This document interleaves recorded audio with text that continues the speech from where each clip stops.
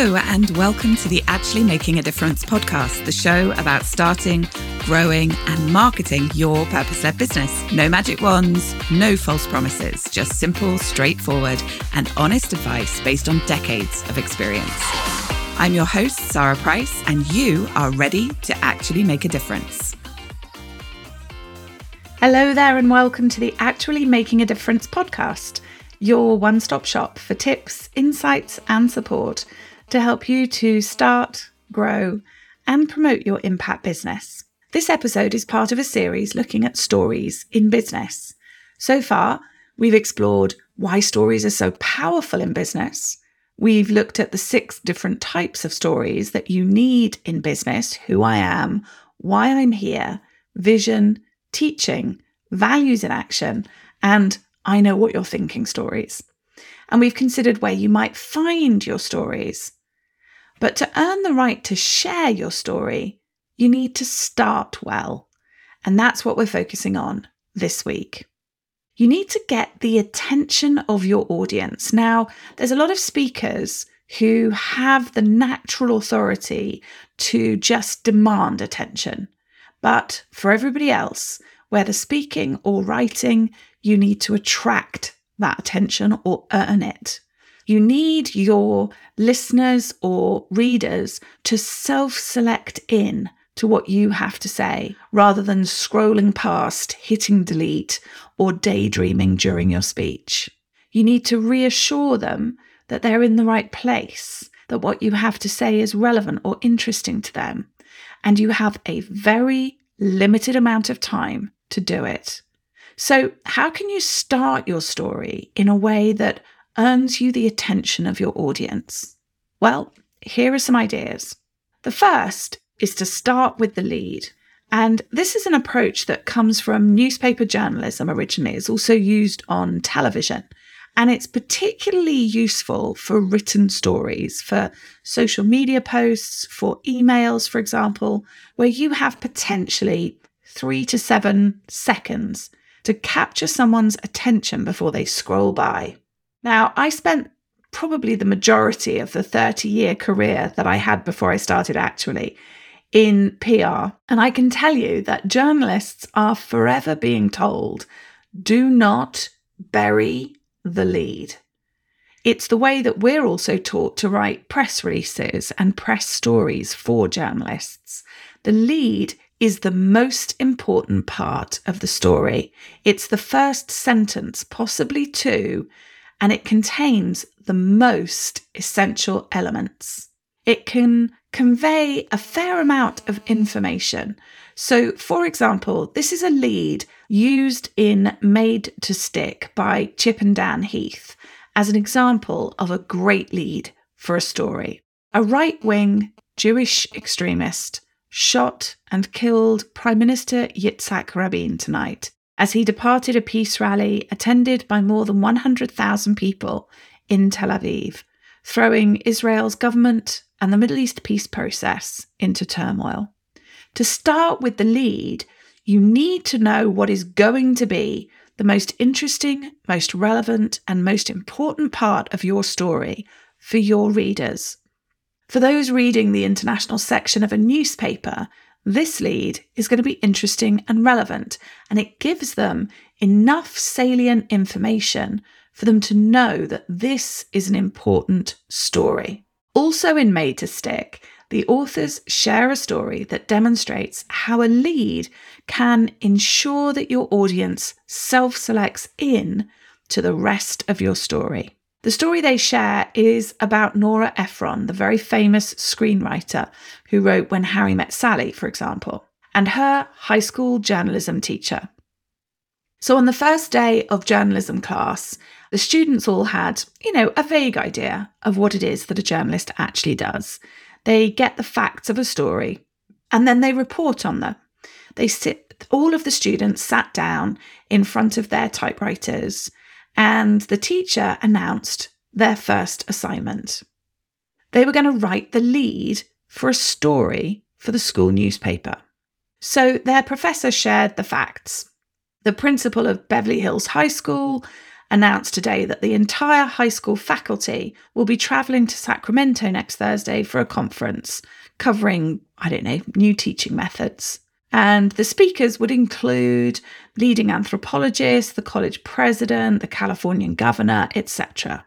So the students start work and typed out the first lead of their entire journalistic careers.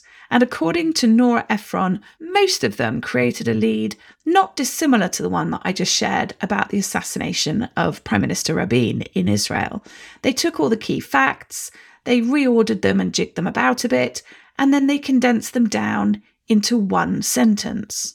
So, for example, Governor Edmund Brown, Margaret Mead, and Robert Maynard Hutchins will address the Beverly Hills High School faculty, etc., etc., etc. The teacher collected their work.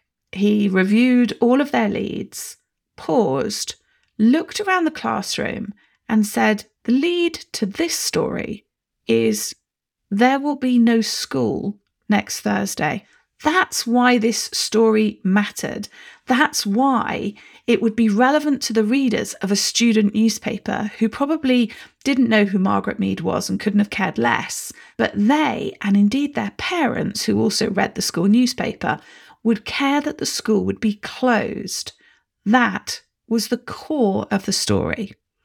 And if you've boiled your idea down to its core, then you already have your lead for your story, or at least a version of it.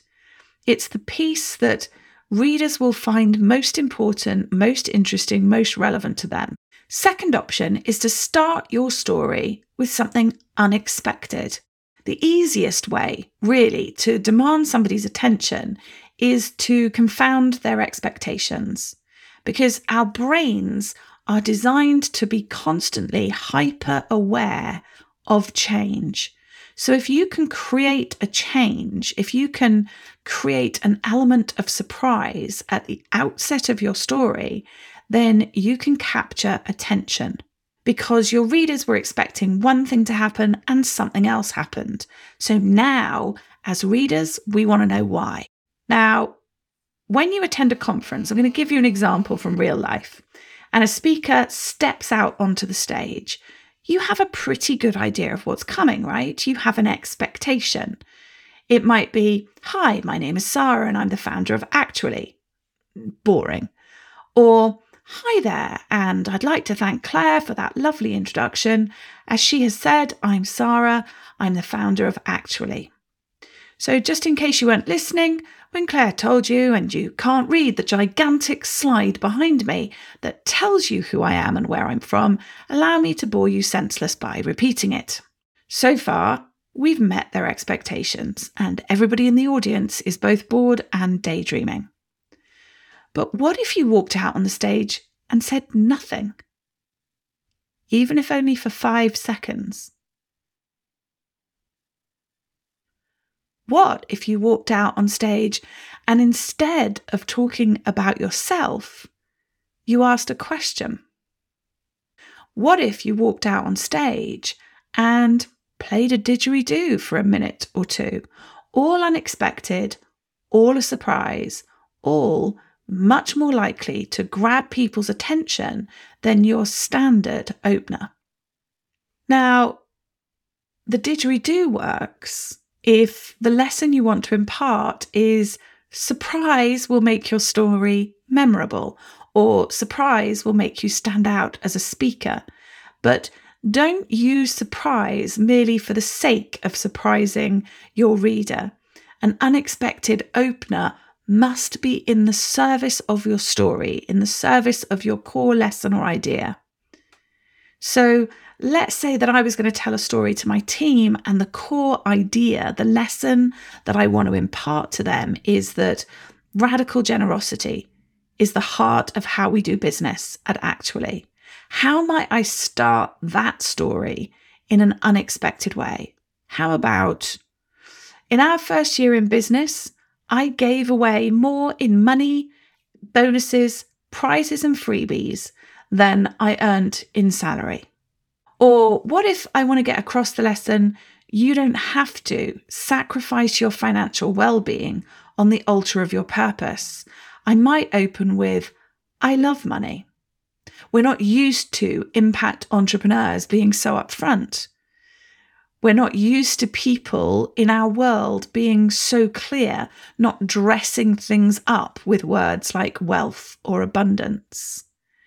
So telling people that I gave away more money in bonuses than I earned in salary, or opening up with, I love money, both of those might be quite unexpected.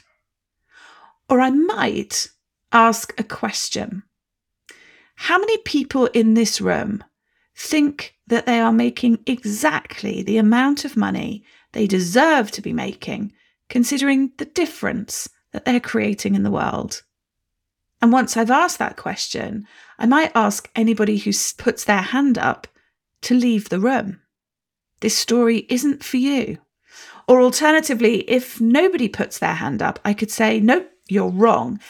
Everyone in this room is making exactly how much they think they deserve to make. My job is to persuade you that you deserve to make more. 3 different, unexpected ways to open a story. Silence, a question, or something totally against the grain of what you might expect of an entrepreneur like me. There is a 3rd way to start a story. Start with a moment. So think about a personal story that you want to share. Maybe it's a story that you want to use as a teaching story, or perhaps it's one of your who I am stories, because yes, you can have more than one of those, by the way. Think about your story for a minute and identify a single moment within it. It could be the very start of your story, the opening scene, or it could be the moment when you realized the lesson that you want to share right now. Bring your audience into that moment. Have them live it with you. Now, one of the best ways to do this is with sensory language. So tell them what you could see, smell, hear, feel in that moment. This approach not only helps them to build a really complete picture, but it also means you'll be reaching almost everyone in your audience in their preferred language. You know, if they're visual, they will get caught up by what you saw. If they're auditory, they will respond to what you heard. Let me give you some examples. I woke up with a start. The noise was deafening. Thunder rolled overhead and my dark room was lit up every few seconds by huge bolts of lightning. I was completely convinced that it was the end of the world, or at the very least, the end of my home. Surely this storm would lift the whole house and throw it down again, the way I'd seen the storm do on The Wizard of Oz. I pulled the soft, fluffy red blanket over my head. It was stuffy under the covers, and the faint smell of fabric softener and calamine lotion tickled my nose, but I didn't care. I squeezed my eyes tight shut. I tried to block out the noise with my fingers in my ears, but the next clap of thunder was too much for me. "Daddy!" I screamed. "I'm scared." Were you with me? Were you in that moment with me? Did you want to know what happened next? How about this opener? I listened to the vague hiss on the line as my bank manager paused in his diatribe about my financial situation. I could feel my cheeks flushing with embarrassment. I could smell my coffee, a rebuke against my profligate ways. Out on the street, I could see my neighbours' kids playing football, and I yearned for those carefree days of childhood.